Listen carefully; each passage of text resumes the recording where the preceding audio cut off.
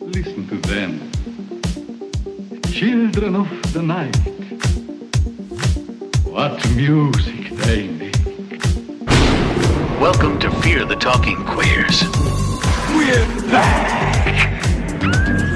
Well then, who the fuck are you? Hosted by Jake Sines and Frankie Corona Gonzalez. It's showtime, bitches. Ooh, I love scary movies. Don't forget to rate me 5 stars. Ho, ho, ho, bitch. Ho, ho, ho, bitch. 'Tis the season to be terrified. Boom, boom, boom, boom, boom, boom, boom, boom, boom. Hey. Hey. Now we're really at our Christmas episode. Yes. Now, yeah, we've introduced it properly. The Christmas season is upon us.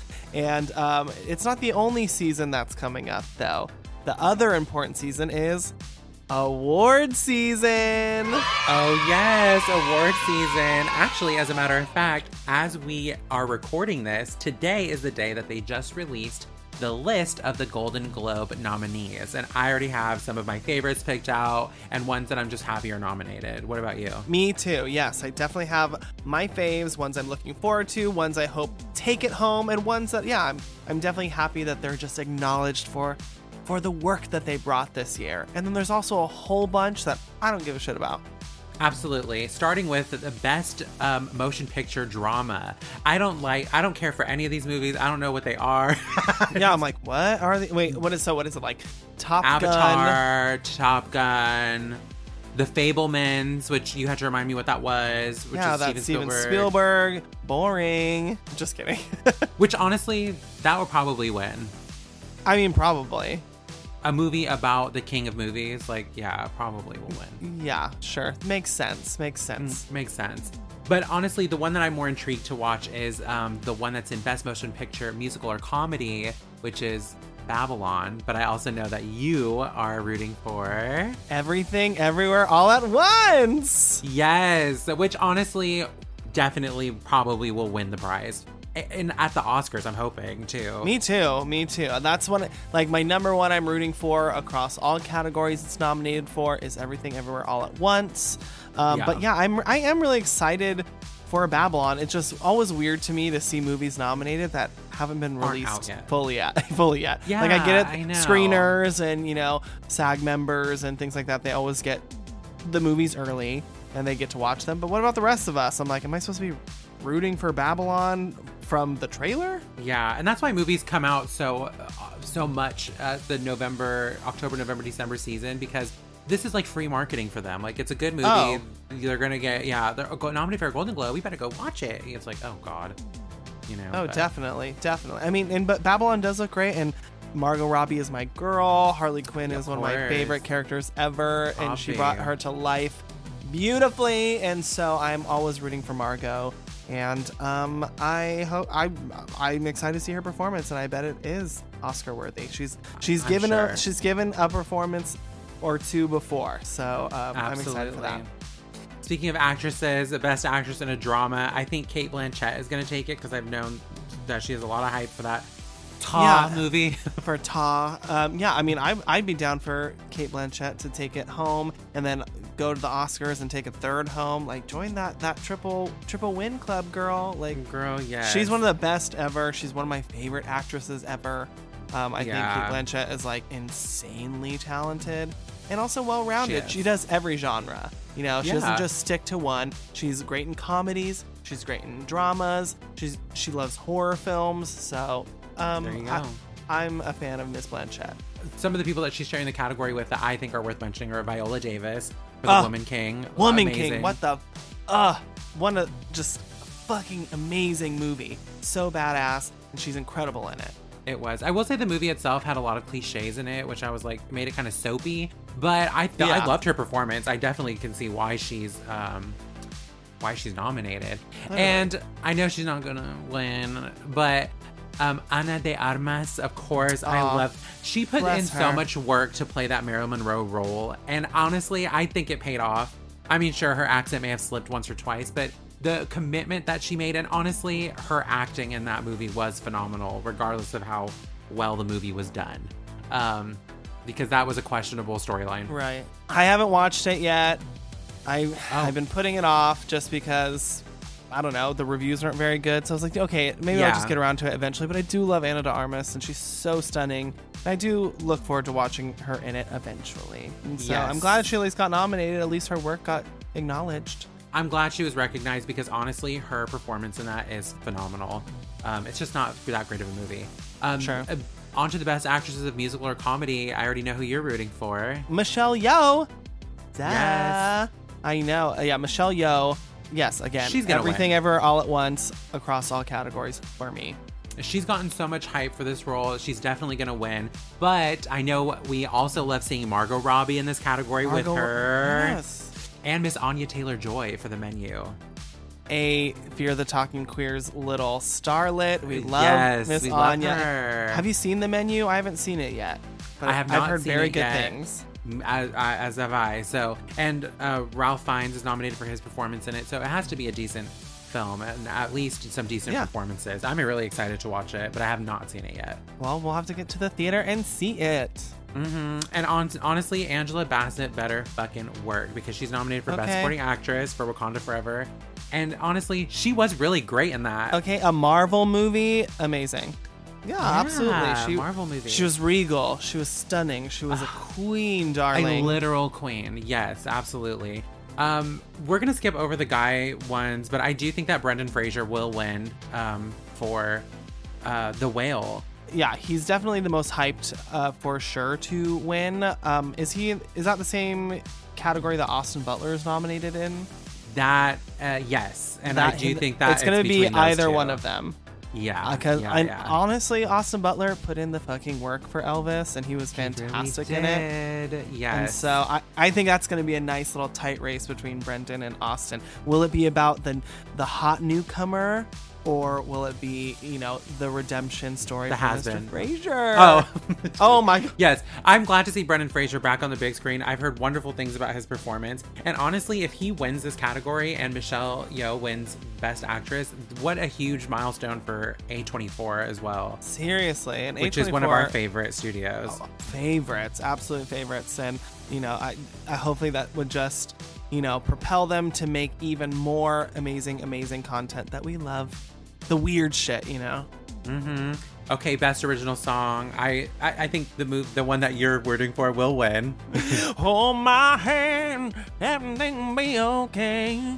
Yes. Yeah, it's Gaga absolutely. all the way for me. But she's nominated against some heavy hitters with Rihanna and Taylor. Who knows? Okay, yeah. Oh, and I already know that Long Live Jordan is going to be listening to this, and I know that he's for sure going to be rooting for that Miss Taylor Swift song. Okay, he's a Swiftie. We know you're a Swiftie. But I got to give it to my girl Gaga, though. I love that. That was my number 3 top played song of this last year on my Spotify Wrapped. That's insane. This bitch was singing in the shower to it and everything.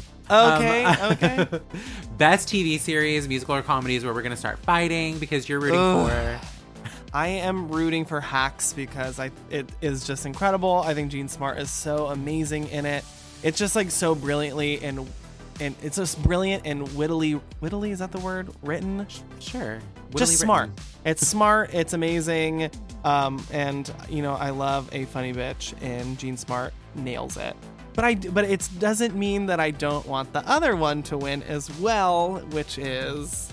My pick for the win is Abbott Elementary. I think that show is so smart, so funny. The performances are phenomenal. I laugh out loud by myself watching every single episode. It is just one of the best comedies. And so I would want that to win. I definitely love putting that on just to just relax and go to bed too, or it's just like one of those comedies that are just feel good. Always funny. I love it. I think those are Wednesday, our individual picks, but I think as a collective, we would say Wednesday for the sake of Fear the Talking Queers. Of course. Well, it's like the wild card pick, like the least likely to win, but at least we're happy it's nominated. Yeah, and it's quickly become almost one of the top streamed shows of Netflix ever. So yeah. I mean, and amazing. And it's completely viral right now. Like, I know in one of our previous episodes, I mentioned that the dance trend had just kind of taken off. Yeah. But now it is like you can't scroll more than 2 little frames on your Instagram without seeing somebody doing that little dance. Yeah, whether it's to Bloody Mary or the song that's in the show or the White Lotus theme song. Literally, it's catapulted. Bloody Mary is now Gaga's number 1 song on Spotify right now, which is insane. Even Lady Gaga recreated the dance. She did. Amazing. Wow. Amazing. Wow. The power of Jenna Ortega. If I were Jenna Ortega, I would literally fall on the floor and be like, my life isn't real. This is just too much. It's so overwhelming, I'm sure. Oh my God. Best limited anthology or TV movie, the Dahmer is probably a strong contender in that category. But I loved Pam and Tommy. I know. We love Pam and Tommy. And that would be our pick, of course. Yeah, of course. But honestly, also, I know you haven't seen it yet, but The White Lotus Season 2 is also nominated in this category, which I honestly think should win because I think out of those 3, it's probably the smartest, if that makes sense. But right, of course. I mean, yeah, that show in general, the first season, I mean, just from that alone is just one of the smartest first seasons ever. And from what I've seen of the second season, about 40 minutes of the first episode, it's still brilliant. Mike White is so talented as a writer and director, and it's great. So I'm rooting for that as well because I will finish it this week. God damn it. Absolutely. And back to actresses, some of our favorite actresses. First of all, Zendaya, if she doesn't win for Best Actress in a Drama, episode 5 alone. I'm turning it off. I'm still traumatized by episode 5. I'm traumatized by that episode, but not because of her acting, but also kind of because of her acting. She was so real in it. It was like, it still where gives me she chills. pulled that from, I don't know, but it was fucking phenomenal. But I mean, she does have she's up there with some other people, but I mean, she's got to take it. Here we go with the Best Actress in a Comedy. I'm rooting for Quinta Brunson of Abbott Elementary, of course. She's so fantastic in that show, so I'm definitely rooting for her. But this is also the same category where Jenna Ortega is nominated for Wednesday. Yeah, I know. I love her too. I love her great. Too. She did, but you know who I gotta go for? I gotta go with Jean Smart. She won it last year for Hacks. Okay, and, so usually they're repeat offenders. Yeah, or maybe they'll be like, "Hey, she got it already. Let's give it one of these newbies." What if I said Selena Gomez? Lol. Yeah, I don't think she's gonna win. I also don't think this actress is gonna win for Best Limited Series, but honestly, she should definitely be. I'm glad she's being considered as Lily James, playing Pamela Anderson and Pam and Tommy. Her. She did a great job bringing, and I hope that her even being nominated for this will entice Pamela Anderson to at least look at some clips of Lily as her, because I really think it's a love letter to Pamela, but you know, I can see her point of view as well. And it's done so respectfully and done in a way where Pam's story is, told in an incredibly empathetic way where and so I just hope that she sees it as a compliment eventually. Yeah. Okay, what about Best Actor in a Limited Series? Between Evan Peters and Sebastian Stan, who is more likely? Evan Peters being nominated for Dahmer, of course, and Sebastian Stan being nominated as Tommy Lee in Pam and Tommy. I mean, Evan Peters would probably deserve this award more. I mean, however you feel about the existence of the Dahmer series in general, whether you think it's tasteless or not, it's there. Yeah. And his performance is pretty frightening, and he's committed to it. And honestly, I think Evan Peters is due I think he's so talented, and he's given so many talented performances before. Not that we should give awards based on previous, projects, but I do think that he put in. I think more work. Right. I do think that Dahmer was, a really complicated role to take on, and I thought he did it amazingly. But with our luck, it'll probably go to Andrew Garfield. He's great too. For whatever this is, we've never even heard of. Under the Banner of Heaven? No clue. Yeah, no, girl. Find me Under the Bleachers with Kevin. Oh my God. Okay, so Best Supporting Actress, TV, Musical, or Comedy. Janelle James of Abbott Elementary. She literally is like the breakout star of that show for me, at least. I love her character. I love her performance. She makes me laugh in every single episode, so I'm hoping it goes to her. But this last category that we're ready to discuss right now is probably the most loaded because I want any of these actresses to win. So this is Best Supporting Actress in a limited series, anthology series, TV show, whatever. Jennifer Coolidge for The White Lotus. All right. Niecy Nash. What's her new last name? Niecy Nash? Betts. Okay, for her role in Monster, the Jeffrey Dahmer story. And Aubrey Plaza for The White Lotus Season 2, who is also really great. But honestly, I'm rooting for Niecy. Well, sure. I love Niecy. I think she's it's time for her recognition as well. I mean, if she didn't get nominated for playing Denise Hemphill, this is her moment. Right. Of Security Enforcement Solutions. But you know what? Speaking of Aubrey Plaza, I think she's already great in, again, the 40 Minutes of White Lotus that I have seen. But she's in this movie on Netflix right now called Emily the Criminal. Emily the Criminal. Whoa. What so fucking good. So good. I was blown away by her. She is, Where's her nomination for that? Where is her nomination for that? Holy shit. She is incredible in it. And honestly, if you haven't seen that movie, it is so relatable. It is just, I mean, for, a millennial who's been dealt a whole lot of student debt and, got to do what you got to do to make that coin. So check it out. Check out Emily the Criminal if you haven't. Yeah, absolutely. And Jennifer Coolidge, of course, is a favorite amongst many fans of not just The White Lotus, in her Renaissance, but all of her work, of any of her filmography. Cinderella Story. I'm happy for her in this resurgence in her career. It's definitely worth it. But these other performances might outshine hers just a bit more. And I really think that Niecy Nash was definitely committed to her role in that, and very believable performance. So I definitely think that she deserves it. But yeah, well, there we go. All right, that's the Golden Globes for you. And I think that we kind of have a lot of influence over the decisions that these kind of awards, how they go. I think that we're the ones that tip the scale. Yes. So I know the Golden Globes committee, they listen. The Hollywood Foreign Press, is that who decides the Golden Globes? I think it is. I think that I know that they are listeners of ours. And so fans, we might have just spoiled it all for you right here. Yeah.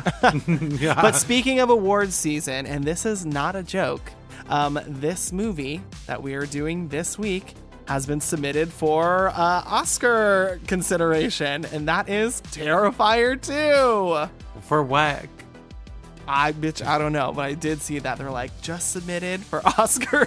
You know what? Good for them. Why Good not? for them. This was a movie that was at the tips of everyone's tongues this Halloween season. And this is why we're doing it for the holiday season, because it's Fear the Talking Queers. We've done a lot of fucking Christmas movies here. We've done Krampus. We've done all 3 of the Black Christmas movies.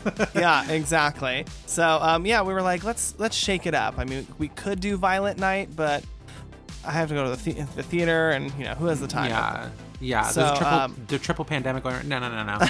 We're gonna let's stay home and watch Terrifier 2. Yes. So, this brings us to Terrifier 2, which is a movie that has shaken the world, and I won't just say the horror community, because I think it's expanded beyond that, probably because of word of mouth. This movie has received so much press because of the insane amount of violence and gore in it that it has apparently caused people to vomit and pass out in the movie theaters. And so that alone has sparked that marketing so much sounds familiar. I know. We've heard it all before. Is this true? Probably not. But it's good marketing, and people will run to the theater to see it. And it definitely intrigued us.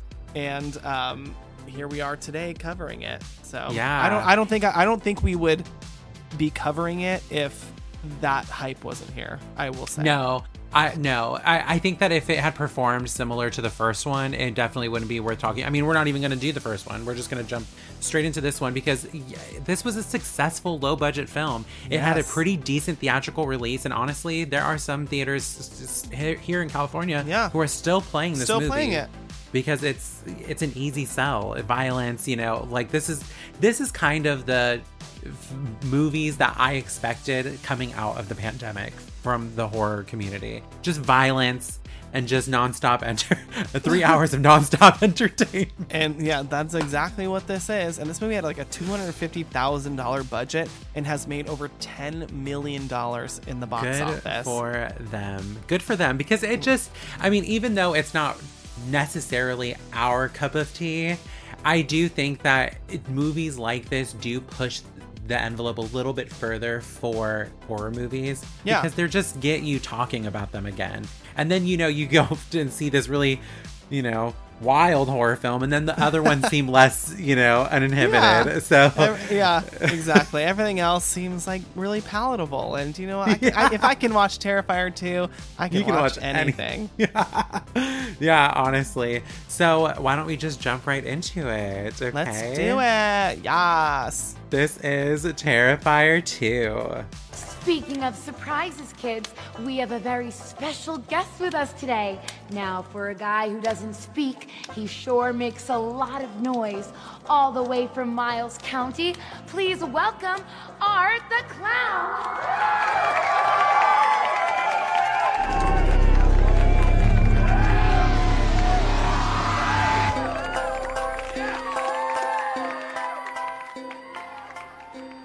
Terrifier 2, written and directed by Damien Leone.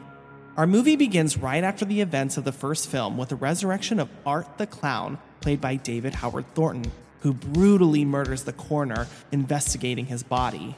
He then goes to the laundromat to clean his blood-soaked garments, where he encounters the little pale girl, played by Amelie McLean, a mysterious, sinister entity dressed in similar clown attire that seemingly only he can see. A year later, teenager Sienna Shaw, played by Lauren Lavera, puts the finishing touches on her Halloween costume, an angel warrior that was designed for her by her father, who recently passed away. Sienna's brother Jonathan, played by Elliot Fulham, wants to dress as Art for Halloween after discovering sketches of him and his victims in their father's sketchbook. That night, Sienna has a nightmare where she encounters Art and awakens to a fire on her dresser, while a sword that was gifted to her from her father remains unscathed.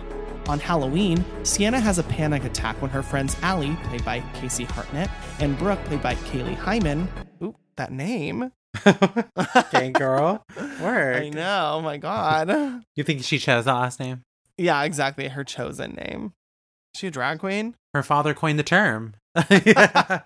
The girls discuss the first film's final girl, Victoria Hayes, who had a public meltdown and mutilated a talk show host while being interviewed. Later, Sienna and Allie go to the costume shop to replace her burnt wings, where they encounter Art. Her burnt wings. I hate when that happens. I like them crispy, not burnt. Right. Send these back. Send these back. Art brutally kills the shop vendor and later breaks into Allie's home, where he theatrically mutilates her, slicing her eye, scalping her, filleting her back, breaking off one of her arms while tearing apart the other, and pouring bleach and salt on her wounds before ripping off half her face. Just to name a few things that he does to I this can hardly woman. get through that without laughing. It's insane. Allie's mother is also killed when she discovers her daughter's body. Jonathan shows Sienna and their mother, Barbara, played by Sarah Voigt, his father's sketchbook of Art. It's filled with newspaper clippings of killings connected to him, revealing that the little pale girl was his first victim, Emily Crane, the daughter of circus performers. Jonathan believes her father knew how to stop Art, but they do not believe him. After Barbara tears up the sketchbook and hits Jonathan, he runs away. Barbara then finds her car vandalized, and while cleaning it, she's killed by Art. When Jonathan returns home, he finds his mother's corpse, and Art chases after him before drugging and kidnapping him, stealing Sienna's sword in the process. At a Halloween party, Brooke spikes Sienna's drink with MDMA in an attempt to calm her, but she has a panic attack when she sees the little pale girl. Brooke and her boyfriend try to drive Sienna home, but the little pale girl impersonates Jonathan over the phone and lures Sienna to the Terrifier haunted attraction at a defunct carnival where Emily was killed. Art castrates and kills Jeff and chases Brooke into the haunted attraction before throwing acid on her face, bludgeoning her to death, and eating her heart. Jesus. That's all? That's all. Yeah, I know. She got off pretty easy compared to Allie. Sienna discovers Brooke's corpse and fights Art until he knocks her unconscious.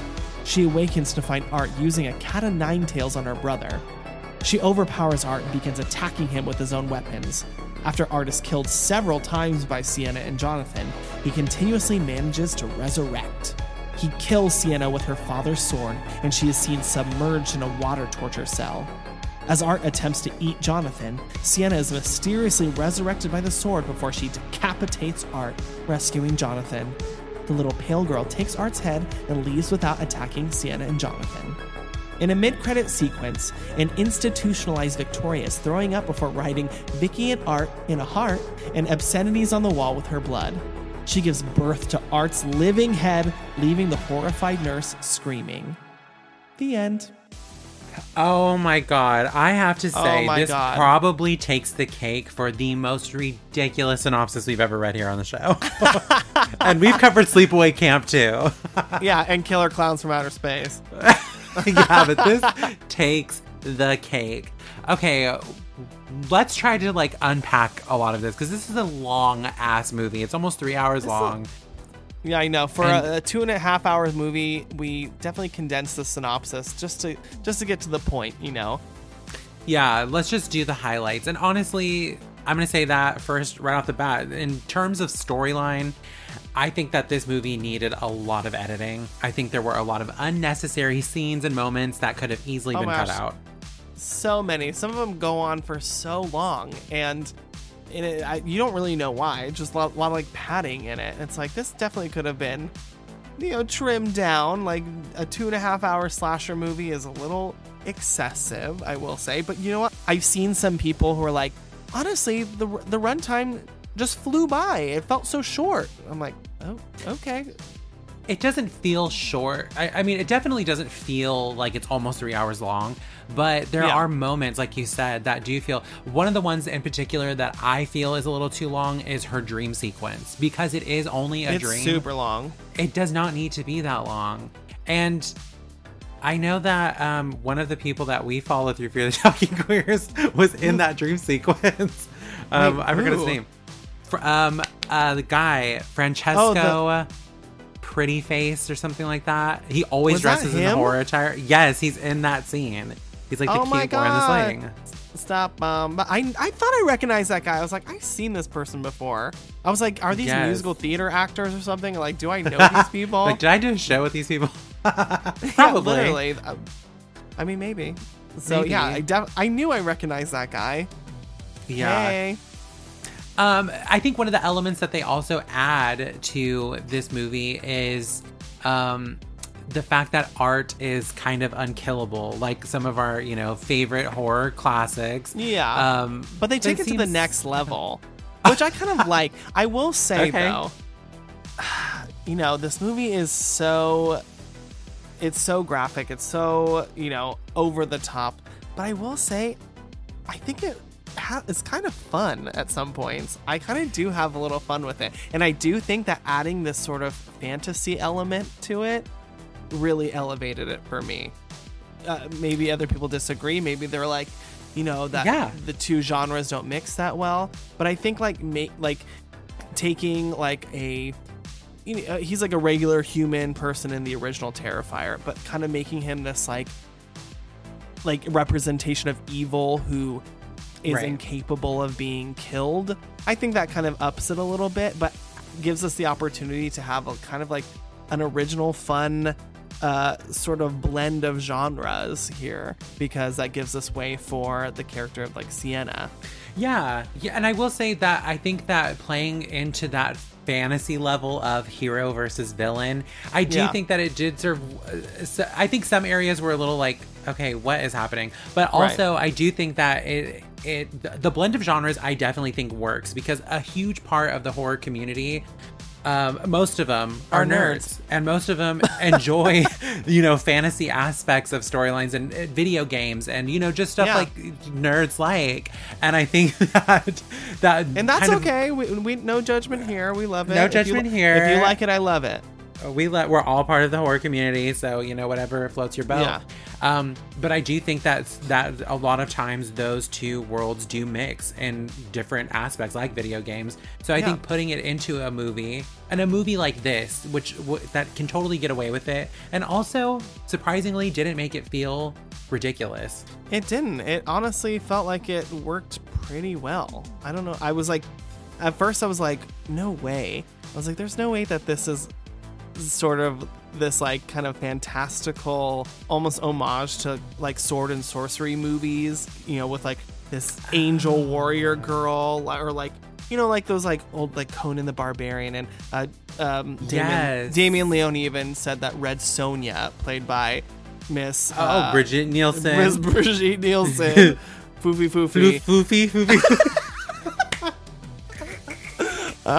Was like a big inspiration for... What's her name? Geta? What does he call her? Gita.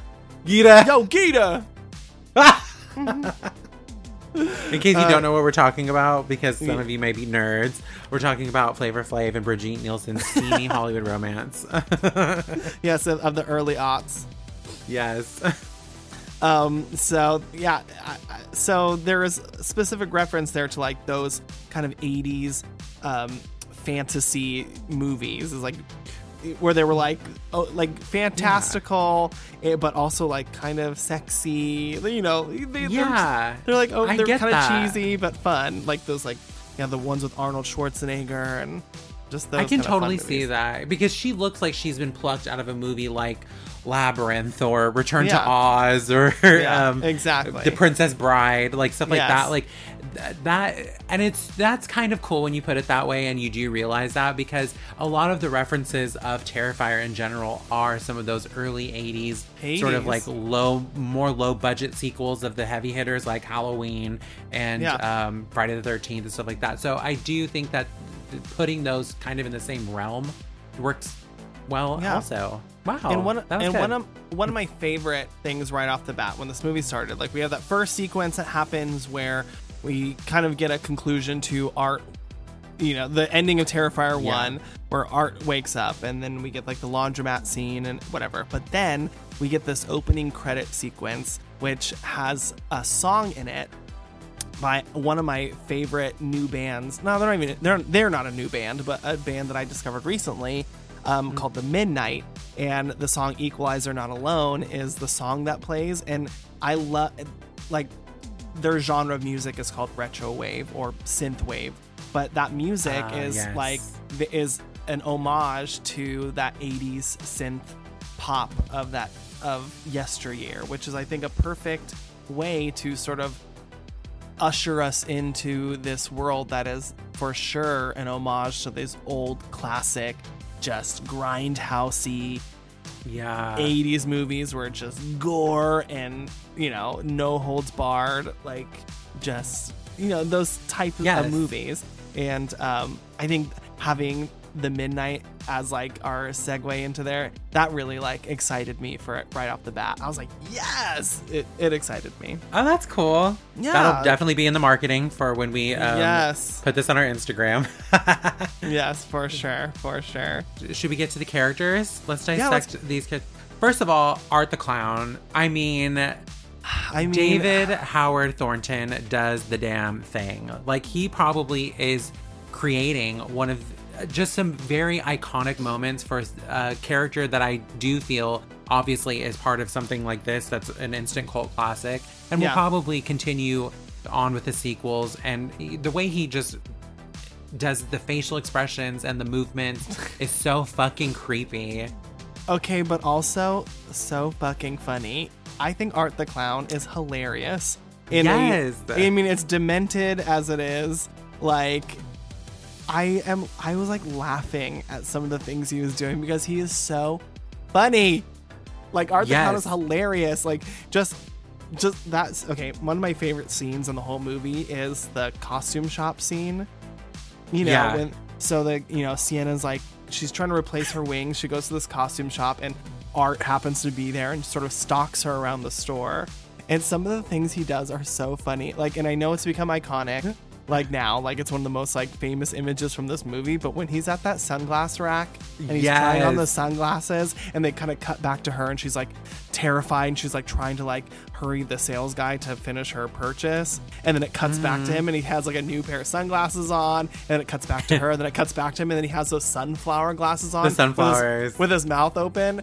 That shit is funny. I don't know why. So good. And those moments of him just sort of in tableau are really great. Like, it's so great because it's creepy, but like you're saying, it does have this humorous element to it, which totally plays into the clown aspect of his character. That's really good. Right. And I think it also reminds us that this is not to be taken that seriously. The tone of this movie is not like super serious, right? Like, so for me, that helps compartmentalize a little bit, or at least like distance myself from thinking that like this movie is taking it seriously. Like grounded in reality, and I'm watching real depictions of people being like mutilated. Like, yes, obviously we're watching people being mutilated horribly, but that added element of comedy. It's a spoonful of sugar. Yeah, exactly. It just makes it go down just a little bit sweeter, and I can just be like,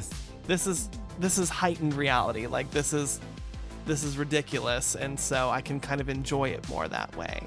And I will say that David Howard Thornton, I guess before he ever played Art the Clown, he's like, I had nothing to do with the horror genre. He's like, I was in comedy, and it makes so much sense. And because his comic timing, even for a character that has no dialogue, is so spot on. And his physical comedy. His physical comedy is great. Yeah, and that's, I'm pretty sure, I mean, considering that people already have a hard time with comedic timing, doing physical comedic timing is probably even that much more challenging. Totally. Like, anytime that he laughs without making sound, it's funny to me. Like, he looks funny. Oh, yeah. That silent laughter. Like, and it's always like in the most brutal moment, you know? It's like, when is it? Like, it's usually like a shrug after he's like mutilated Allie, like, or it's like the laugh, or like it's the sort of laugh that I Love Lucy moment. Yes, like the who me? Isn't this funny? Like, did I do that? Yeah, literally. Like that makes me laugh, and I really enjoy his performance as Art, as terrifying as Art is, because visually he's terrifying looking. Like, I was watching this, and Joey was asleep, and I was nervous for Joey to wake up because I just didn't want him to look at the screen and see Art and be like, "What the fuck are you watching?" And so, because he is terrifying, he looks scary. And Damien Loney, he's like, you know, the inspiration for Art's look is a mix of obviously a clown, but also a depiction of a witch and the devil. Oh, yeah, the bone structure. The bone structure of the devil, the nose of the witch, and then the look of a clown. The look of a clown. Yeah, he's really terrifying. Even just like how his gums are black and his teeth are all bloody and jagged, and huge, everything all looks scary. He's really fucking scary. And honestly, the makeup and costuming for the little pale girl was equally as good. Like, I feel like she was so good as well. She's so good. Her hair coming through that hat is so funny. Yeah, it was like looks like kind of an afterthought, but it works. I loved it. I thought it was very funny. Let's just like tease your hair out of this cone hat. I thought she did really well matching his energy. Miss Amelie McLean. She did a great job matching his energy, because that can't be an easy task, especially for somebody of a young age who may not quite understand every aspect of this movie, but. She was really creepy throughout. She was creepy, and she also made me laugh. Like, at the very end, when Art's head is chopped off, and you're like, "Oh no, is she gonna be upset about it?" And then she picks up the head, and then she starts laughing as like pretending that the head is whispering in her ear. Yeah, I was like, I was like, this movie is so fucking weird. So wild. So wild. Actually, one of my favorite art moments is with the little pale girl, and it's when they first meet and they start playing like patty cake in the laundromat, but then they cut to the point of view of the patron of the laundromat, and it's just Art doing it by himself in his undergarments. Naked. Yeah. Oh, he's naked. He's fucking naked. Could you imagine taking a nap in a laundromat and waking up and seeing that? I would immediately run. Run for your fucking life. That is so fucking scary. Yeah, like, oh my God. That is crazy. What about Miss Sienna? She's our heroine of this movie, played by Lauren Rivera. Honestly, I'm a big fan of the character of Sienna. I really liked her. I thought she was a final girl worth rooting for. She really was. And I do think that her acting, and I will say, compared to the original film, the actors of this movie, they brought it because they brought it so much. They outshined. Oh, they outshined every performance in the first film. 100%. And she sort of led the way, and I think that she was really strong. I don't believe, just like in any other movie, but this one in particular, I was like, Sienna, Allie, and Brooke are not teenagers. I was passing them off as high schoolers was a joke. Yeah, why didn't they make them like college students or something? Especially because they go out to a bar later and they're like ordering drinks, and I'm like, and they're at a club on Halloween. I'm like, who are you fooling? What is this, Gossip Girl? I know. And that has me thinking, I was like, wait, I was so confused. Once they were in the club, I was confused. I was like, wait, first of all, when I first saw them in school, I was like, are they in high school or in college? And then they were at the club, and I'm like, then they must be in college. Like, are they teachers? Maybe it was like us, like community college. Like when we went to the community college, and it was just like a group of us that would just hang around. Do they ever say specifically that they're in high school? They don't, but in this synopsis that somebody wrote on Wikipedia that we stole, it says teenager. I mean, maybe she is. To me, she looks like she's at the community college with her girls. Yeah, just like we did. And there is some relatable content to her character as well. You know, her father just passed away. Yeah. And he made this character that she wants to be for Halloween with the Angel Warrior. And I mean, also her talents. I've never seen a high schooler be able to pull something like this off, but that costume is fucking, and honestly, once she has it on, I'm like, fire. Maybe the costume designer should get an Oscar because that costume is fantastic. Those wings are hot. Like, I know I said last week that I was like, oh my God, maybe I'll be Enid from Wednesday for Halloween, but I'm like, bitch, maybe I'll get some confidence and maybe I'll be Miss Sienna for Halloween. From Terrifier 2. Yes, okay. With that one. Oh yeah, the braid on the side. I sent it to my friend who has like this smoking hot bod.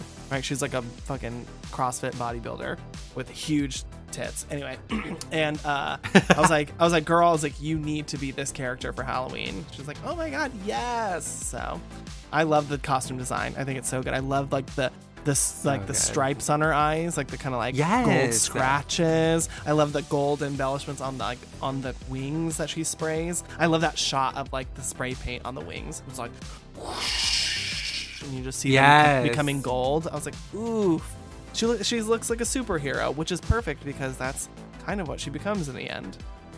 Yeah, absolutely. Yeah, she looked fantastic, and I think her trajectory in this film is also really great. I don't like how traumatized she is throughout. Like, you know, she's having these panic attacks that sort of seem like unreasonable, but I mean, whatever. Who am I to judge? You know, mental health is a serious issue. Right.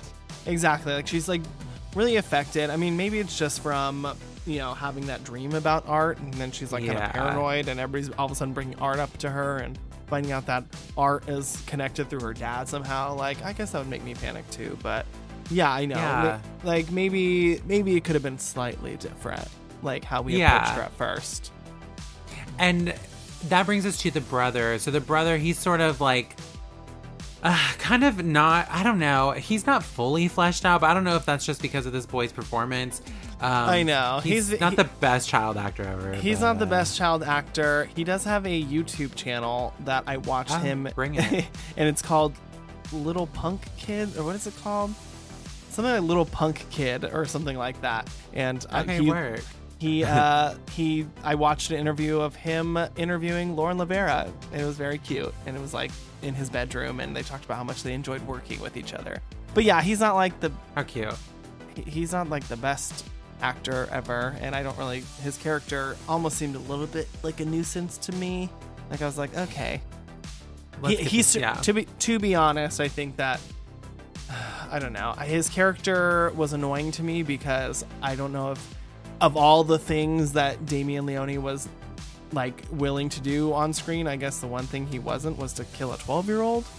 And so we spent a lot of time. Yeah, exactly. But so we spent a lot of time watching Jonathan sort of just be tortured by Art instead of actually being killed, and seeing us constantly having to save him because every 5 seconds he's either being whipped or eaten or something. And it's like, okay, just like let's remove Jonathan from the situation for a little bit. Yeah, that makes sense. And that's my opinion. I think one of his only purposes is to sort of want to emulate Art, and because the father sketchbook and stuff. That's one part of the storyline, though, that I don't think is ever fully realized. I know they don't really. I mean, maybe in a future installment they will, but yeah, that could have been a little more. That could have been way more fleshed out, actually. I mean, like the idea is introduced that like their father has some sort of psychic connection to the murders in the first film. He had some sort of brain tumor, I guess, that, I don't know, connected him to Art, where he was like drawing pictures of the victims. But it's like, okay, but why? I know. I'm like, maybe they're saving that explanation for Terrifier 3. Maybe they really want you to get involved in the storyline, but I'm like, they really did a lot of like build up from the dream, the fire in the room, and the sword, and the characters, and the sketchbook, but then it all kind of goes to shit at the end. You're like, okay, so wait, what was happening? I guess we're supposed to put it together like, oh, he was onto something. I don't know. It doesn't make sense to me, but it's like I understand what they were doing, but like, why? How was he onto something? Why was he like? Why him specifically? What is his connection to it other than? And why is this sword unscathed in this fire? And yeah, like what? What are our answers to these questions? Yeah, like what was their father some sort of like wizard? Yeah, I mean, at this point, who knows? They're introduced. The way that this universe is unfolding is, I mean, it's getting wilder and wilder. So, this is not of our universe. So, like, what's happening? You know? Exactly. But I get anus thing is possible. Anus thing is possible. Speaking of anus, let's get to the character of the mother. I'm just kidding. I don't know what that has to do, but honestly, she's kind of an anus. she's kind of a bitch. But honestly, she had one of my favorite performances in this movie. Really? The synopsis didn't mention her too often, but I really enjoyed her as a stressed out mother yelling at her kids. Oh my god. I mean, I guess it has nothing to do with her performance. Her performance is good. I think the writing of her character is so ridiculous. The way that she just like flies off the handle, like it's weird. Like she has like a strange imbalance of like, she was like pretty motherly and just sort of like a concerned mother, then all of a sudden would just go into these like, she's hitting her kid rampages where she was like beating her kid and screaming and being like, what the fuck is that? And you're like, oh my god, this woman needs therapy.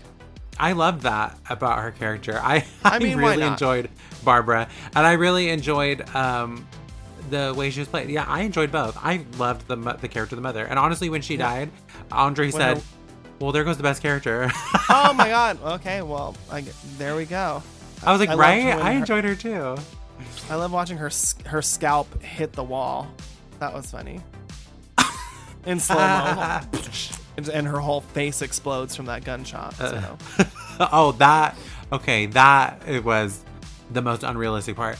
But that was. There's also a little bit of imbalance in the performances with the characters of Brooke and Allie. I definitely think that the actress who plays Brooke is better than the actress that plays Allie. Allie's sort of paled in comparison to her friends. She's pretty wooden. No offense to her. Oh, yikes. Yeah, but no, it's true. Like, she just was not serving it. And so by the time she's getting murdered, it's the most theatrical murder. It's the most ridiculous murder. But I kind of was like, oh, well, who cares? Because honestly, she wasn't serving up a performance like the other two were. So yeah, Miss Casey, you know, I think you gave a fine performance. Definitely better than any performance in the first one, like we said. I just think that in the trio of girls, that performance was, and maybe it's because she just paled in comparison to the other two.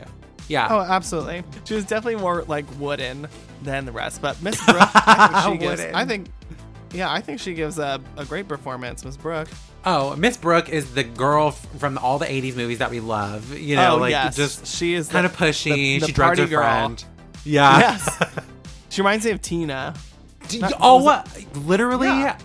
My mouth was forming the sentence. Tina. She reminds me of Tina of Halloween 5. Yes. But that's what you're talking about, right? Because there's a few Tinas, but yes. Tina from Halloween 5. Yes, yeah. I thought so as well. No, Tina the talking tummy is what I was talking about. No, I was thinking of, or Tina from A Nightmare on Elm Street, but that's not really her character. Yeah.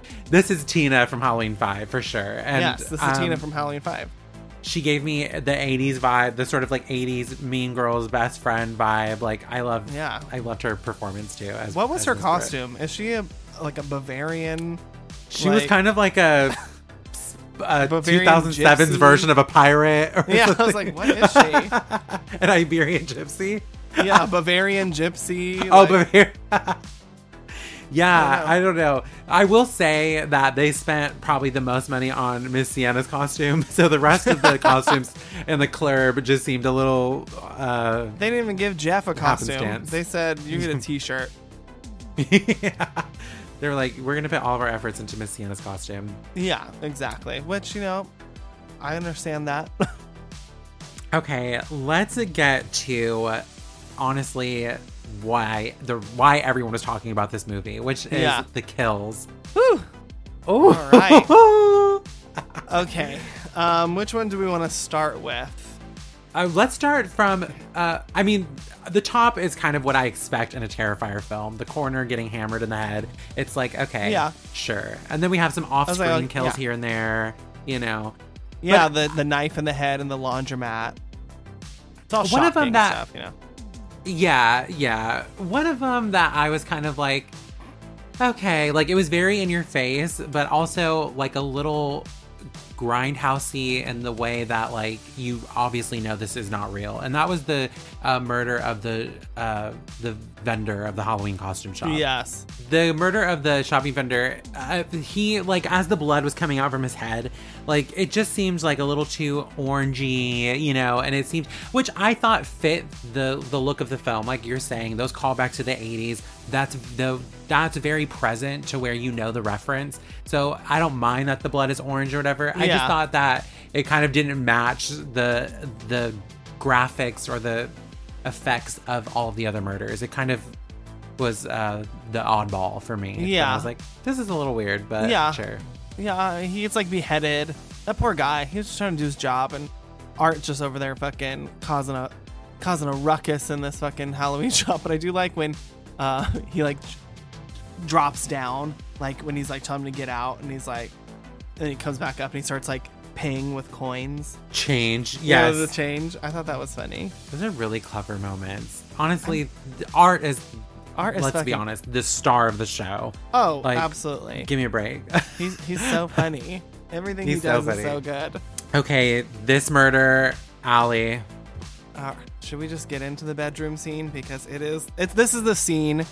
So like I said earlier in the episode, you know, the rumor is that people have been fainting and vomiting from this movie. And it is specifically about this scene in general, this bedroom scene that has really fucked people up because it is so graphic. It's like so I've never graphic. seen anything. Joey came home and I was watching it for the second time, you know, taking my notes, and he got into bed, and this was literally the next scene, and I was like, okay. I stopped the movie and I said, okay. I was like, just be prepared that this is gonna be really graphic. He's like, yeah. He's like, whatever. Okay. I'm like, okay, I'm just letting you know. So then it fucking starts happening, and Joey was like, hand over his mouth, was like, oh my god, what the oh my, he was like laughing hysterically, but like also shocked, and was like like watching his reaction to it was kind of gratifying because I was like, this is probably what the movie wanted. This is what Damien Leone wanted when he made this movie. Yes. It was like the perfect Absolutely. reaction to it, but it's also incredibly warranted because the scene is so it's so gross. It's so gross. And I think it's not so much the murder of it all. It's the mutilation. Like, even in the synopsis, slicing her eye, scalping her, flaying her back, breaking one of her arms while tearing apart the other, and pouring bleach and salt on the wounds before ripping off half of her face. That, I think, was the moment that got me, was the scalping and then the tearing of the face. I was like, yeah. Oh my God. I think that I would have preferred it to cut before the salt and the bleach.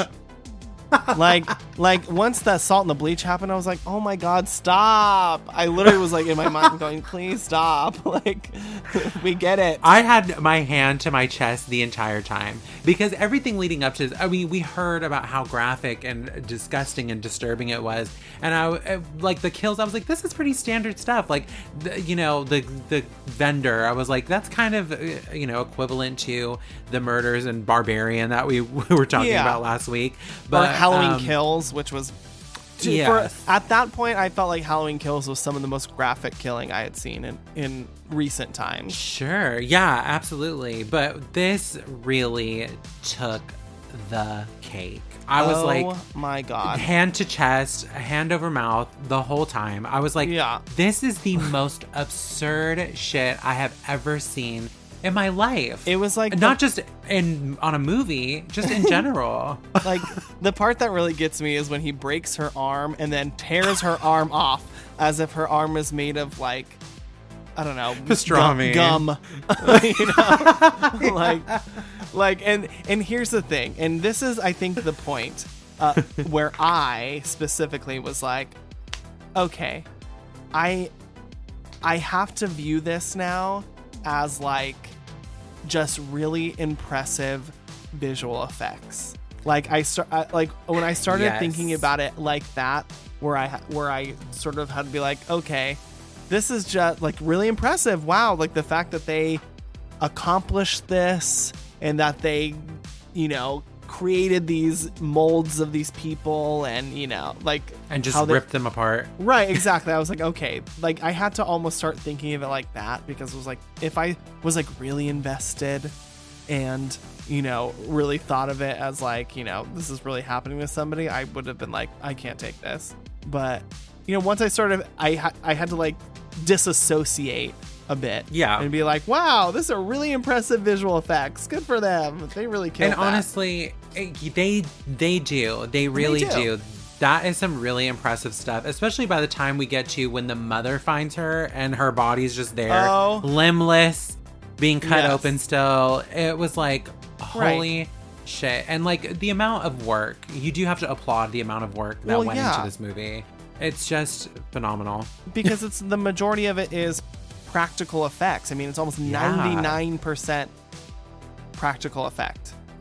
And that's so impressive. Which is and he said that one of the only visual effects in that scene is that they had to superimpose her eyes onto the dummy that they had created when Art is sawing her at the end when the mom walks in. The mom, yes. That makes total sense. And that, honestly, that visual is really creepy. Because it's just like this lifeless body, but her eyes are still like moving. And I was like, oh my God, she's still alive living through this. How? It was a very uncomfortable visual. But honestly, they did what they wanted to do. Yeah, they did it very well. It's a very successful execution. And they pushed that fucking envelope. They pushed it as far, further than... There is no envelope. No. It's gone. That's true. The envelope is gone. It's in the shredder. Like, it's literally... Not, yeah, it's in the landfill. With Michael Myers' body. Yeah, exactly. And honestly, everything after that is very easy to swallow. It still makes you uncomfortable, though. Like, the castrating Jeff, I thought that was... I was like, oh my God. I'm literally like grabbing, like, pieces of my body that are being mutilated on screen because I'm like, oh my God. It just... insane. The whole torture stuff in the Terrifier haunted attraction, like Brooke really gets it too. She gets it pretty badly. I was like rooting for her in this moment when she like, you know, she fell down one too many times for me, but whatever. She had a leg wound. Okay, she gets into that. Also, I'm like, why the shit on the walls? Like, why is there shit on the walls? Like, I don't want to like imagine how this movie smelled. Anyway. Yeah. She grabs that like 2x4, right? And she's like threatening to hit Art, you know, and I'm like, okay. I was like, maybe Miss Brooke is going to defend herself. Not expecting her to live, but at least, you know, get a good whack in there or something. She did kick him in the face earlier. But then behind his back, he's got that acid. And I'm like, oh, cheap move, Art. Fucking cheap. Move. You fucking cheap bitch. And throws that acid in her face. And I'm like, ah. Acid in the face. That's so awful. And honestly, I'm like, where did they come up with these? Where did he come up with these ideas? Like, oh, and then I know. Yeah, like, exactly. Oh my fucking God. And, you know, he's a clown. He's got endless tricks up his sleeve.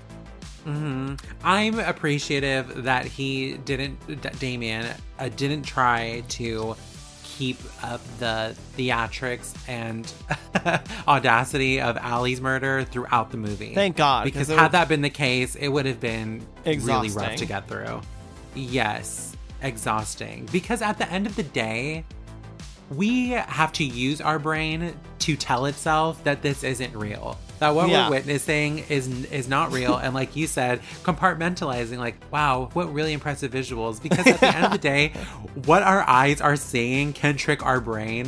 Seriously. Like, this is one of these things that can desensitize an entire generation. Yeah. Oh my gosh. It is, it's like sadistic. Or it's like, and you're like, oh my God, the people that made this are fucking psychotic. These are psychotic I can't imagine people. being on set. Like, oh my God. Oh, I'm sure. Looking at this shit every day. Oh, I'm sure they probably had a fucking blast. You know what's funny? I was Damien Leone was like, you know, he's like, my mom is a huge horror fan. Like, he's like, I was named after The Omen or whatever. And so he's like, I was really excited. Oh, that makes total sense. You know, so he's like, he was really excited to show his mom. And he's like, and she hated the movie. So, yeah. I mean, I guess it's not a movie for moms, but I mean... No, I mean, if your mom is saying, I love horror movies, I love The Exorcist and The Omen, and then she sees this, it's like, that's not even in the same realm. This is not in the same category of horror that I like. She likes sophisticated horror. Yeah, okay. She likes that old 60s, 70s elevated horror, okay? She's a classy lady, Miss She likes Last Night in Soho. Yeah, exactly. Oh my God. And what other kill? Is there another kill that happens at this point? No, I think it's Sienna's kill is kind of like, I mean, you know, her sword, you know, kill. It's kind of like, that was sort of the moment I think that I was discussing, or where I mentioned that sometimes the fantasy element is a little over the top. And I think it's when we get to her in the water cell. Oh, and yeah. she's sort of like overcoming, and it's like this golden ream of light. Oh, I loved that. You know, you love that? Oh, to me, it felt like great. I was like, oh, this feels like something cheesy, like a Flash Gordon, or like, you know, those like cheesy like sword and sorcery movies. Like, I was like, I bought into it. I was into this, like, I was hoping that she would come out and like her angel wings would be like real. Like, I was like wanting to go full, because like you have to think of it like, okay, might as well. If Art is brought back to life, he's like resurrected by what I'm assuming, we don't get answers. I assume it has to do with the little pale girl. To me, I'm like, okay, she has to be maybe the reason why he's back, or she's at least somehow connected to it. Either way, I think Art has been brought back because he is like, he's almost like earned his way into being like an agent of hell or something, you know? He is like the personification of evil. And so I was like, okay. I was like, that makes Sienna's character this character who has these like angel wings, and she's like this warrior angel, right? That she is going to be the personification of good, you know? So I was hoping like, you know, she would just come out and like they would have this like epic imagine when she flew out. I mean, I'd just be like, whatever at this point. Why not? Why not? This movie is so ridiculous, but it knows it's ridiculous. So why not go there? Exactly. Yeah, sure. So I was, and like, you know, when her little wound like closes and it's like flashing, or it's like, you know, lit up. I was like, okay. I was like, this is fun. This is like 80s cheese. I'm into it. Yeah, and it must have something to do with the sword and the, you know, whatever. I mean, I guess hopefully he expands on that idea in Terrifier 3. I'm sure there's one coming. But I mean, until we get the real explanation, I love that idea of what it was inspired by, because it definitely changes my interpretation of it. Right, I was like, this is kind of stupid and ridiculous, but now that you're saying it sort of harkens back to the movies of the 80s, like Conan the Barbarian and all those fantasy movies around that time, I'm like, I can totally see that, especially with the wings. There's something about wings in the 80s. And like, the swords and the... Yeah, and I think that... And to me, it just like makes it such like a vast improvement on the original, which is literally plotless. It's just art sort of showcasing what he does, which is just murder, and that's all it was. There was no plot, and not that there's much plot in this one, but at least it takes an approach that makes it original. And I was like, okay, I can get behind this. You know, who else has made a movie like this, a blend of these specific genres? And I was like, yes. I was like that, and having like the build up to like Sienna's like resurrection as, you know, the warrior princess. The warrior princess, whatever. I was like, when she comes back out of the pit, out of the water tank, whatever, I was like, yes, bitch. I was like, yes. Give it to me, Goro. Kick his ass. And she does. And they fucking fight. He doesn't put as much of a fight as I would hoped. He kind of, like, she kind of comes out swinging and just lops They were like, we gotta end this. Yeah, we gotta end this. Which honestly, you're right. Like, the movie's too long. The movie's way too long. So, like, let's just chop his head off and let's be done with it. But, I was, like, super into to that idea, and, you know, her coming out swinging, and she fucks that bitch up.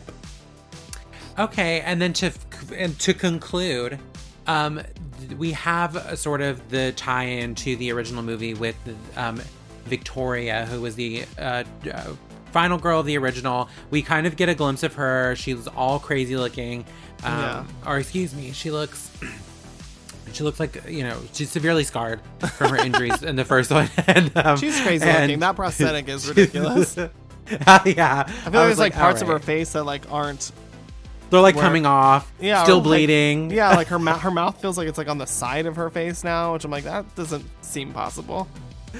Yeah, they kind of did a lot with that.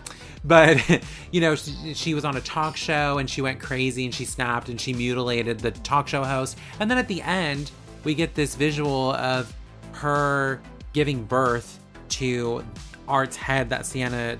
Like, so what do we think that means? Do we not think anything of it until the next one comes out? I don't know. This is one of the storylines in here that I honestly don't get. Like, what the purpose of, like, having that character involved, like, in the effort to edit down this movie, I would have cut out anything about that bitch from the first movie. I don't care about that. I think part of it was that the first one was really treasured with a much smaller audience. Sure. But so I think that he did that out of, I don't know, for the fandom's sake. Sure. But honestly, it wasn't necessary because, and honestly, the first installment of this franchise is All Hallows Eve. But even though Art is not very prominent in that film, it's still like, that's still kind of like the first, and nobody cares about if any of those characters come back. So I don't think it was totally necessary. And I also didn't understand it. Like, why, like, she snapped because, is she like possessed? Is she... What is happening? What is her connection? And what happened with Emily? Like, do you, his victims, sort of become... Yeah, like, do they, like, but being in his presence, do they somehow become accessible to evil spirits, or is it like a vampire bite, or, you know? Like, what is it? It's not really fleshed out. It's kind of confusing, so that makes this post-credit scene starring Chris Jericho, WWE superstar. It just makes it sort of weird, and also just like, the amount of vaginal bleeding in this movie is like too much. There's something for me. There's something psychological there. Yeah, I'm like, why? Like, especially when the little pale girl, when she first shows up and immediately just like drops a bucket of blood from her fucking between her legs. I was like, ew. Why was that necessary? I know, yeah. In a movie where Allie's death happens, I'm like, ew, why is that necessary? But it's also like, but why? But why? Yeah, but why? Truly. Well, yes, I hope that if Terrifier 3 comes out, and I'm sure it will after the success of this film, I hope that he ties up a lot of these loose ends and answers a lot of questions. And honestly, I hope he keeps refining the storytelling. And, Terrifier 3, who knows, might be the best one of the franchise if he gets, a hold of all of the ideas and really chops and edits where it's necessary and refines the storytelling. Because by no means is he a horrible storyteller. This is a very decent well film. done. Yeah. Very well done. Very well done. And it took some convincing on my part to convince you to even do this movie. I know. You were like, I was like, trust me, it's a vast improvement over the original. Yes. Which is true. Which is true. It took me a second just because I was like, I know what's coming. I know it's going to be really gross. I know. But honestly, I was pleasantly surprised. Yeah, I honestly am surprised that this conversation went as smoothly as it did. As positively as it did.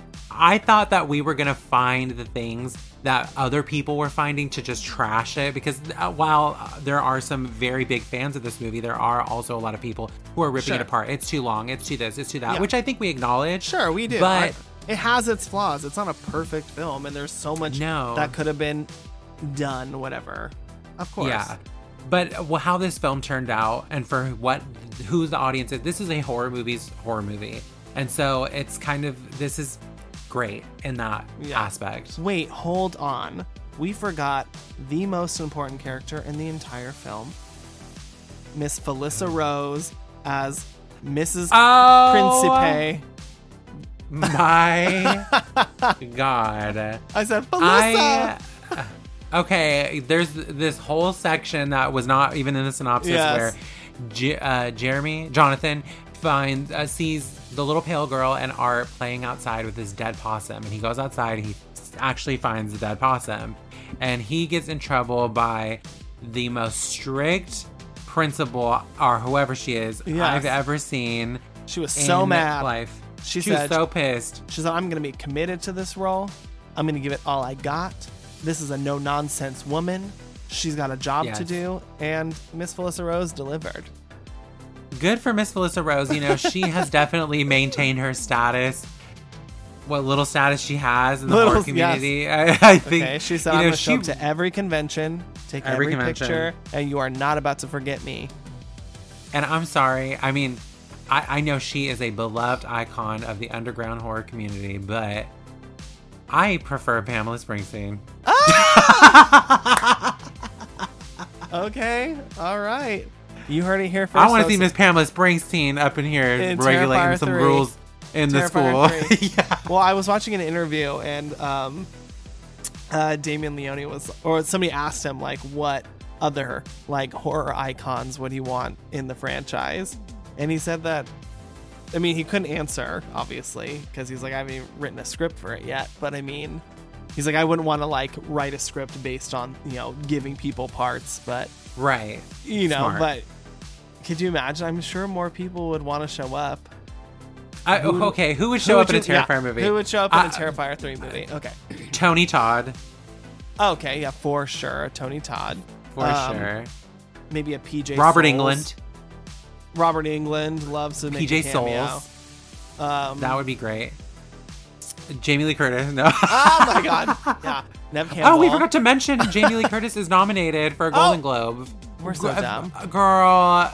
Ms. Laurie Strode is nominated for her role in Halloween Ends. I will say that I did say that I want Everything Everywhere All at Once to sweep every category, and that does include her. So we just didn't specifically shout fantastic. her out. The Scream Queen. We forgot to mention her. Yeah, duh. What's wrong with us? Hey, listeners, let us know who you want to see in a Terrifier 3 film. Cassandra Peterson. Oh my God, of course. Yeah, that's kind of the caliber of artistry that I'm expecting to see. If any cameo roles are available in Damien's new script. Absolutely. Yeah. The Fear the Talking Queers, I can see them over there. Hello, I'm available. Call me Damien. Yeah. Call me Zaddy.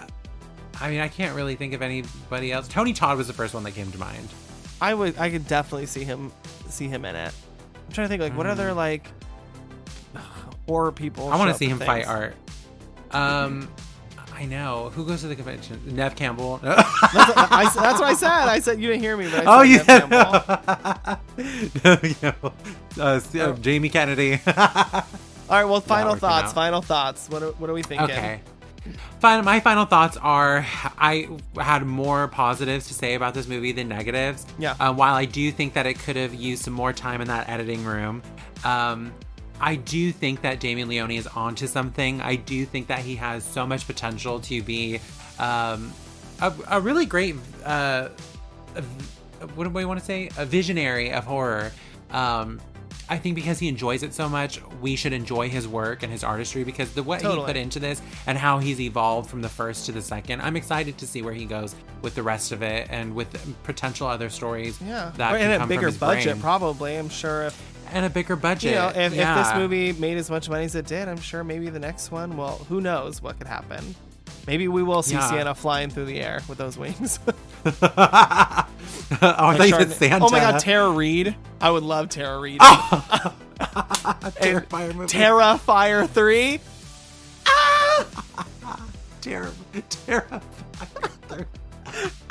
Terrifier 3. Oh my God. My God. Terrifier Reid. 3. Oh. We figured it out. Honestly, Damien needs to cut us a check because okay, we're on because we're about to make him some money, honey. Okay. Oh my God. Yes, I would love to see that. But I think that the visual effects team obviously did a fantastic job. The costume designer, I think even the actors, like, I really do think that everyone did the work, and it really did pay off. The movie's just a little bit too long, and sometimes it gets a little cheesy, but that's to be expected. I mean, look at the material. But yes, and honestly, I'm going to give this movie a 3.5 out of 5. Nice, yeah. I'm actually going to rate it 4 out of 5. I surprisingly enjoyed this movie a lot. It stuck with me after I first saw it. Like, I couldn't really shake it, and I was like, I think I'm just disturbed by this movie, but then I was like, wait a minute, I was like, there were like some cool things about it, and I was like, I was anticipating doing this episode so I could watch it again. Is that crazy? I think that's a little crazy of me. That is definitely a twist of events, because you guys have no idea what it was like to convince Jake that Terrifier 2 should be our Christmas episode. He was like, texting what? me, and I was like, nah, I don't know. I was like pitching it like a salesperson. I was like, look, everyone's talking about it. Like, we have to, we just have to. It's one of the, it literally has been one of the, like, most icons of horror this year. Yeah, it's absolutely insane. Yeah. The little engine that could. Absolutely. The little clown that could. The little clown car that could. All right. Well, that does it for Terrifier 2. I'm so surprised with how this episode turned out, and with how many flowers we gave it instead of tomatoes. That was really great. Good for us. Good for us. The good job to this movie. You know what? Applause. Yes, and I hope that you get nominated for all the Oscars this year. For all the Oscars you've applied for. Yes. So, but our journey through the rest of this year has not ended. We will be back next week for another episode. One of the ones that I know you've really been anticipating to talk about. The return of Hear the Talking Queers comes with Everything, Everywhere, All at Once. We talking, he talking all the same time. I'm so excited. I think that this is a movie that's going to receive all its flowers this next year during award season. And I'm really excited to talk about it, because it has to be one of my favorite movies of all time now, because it is. Yes. It's just beautiful. It's a beautiful film.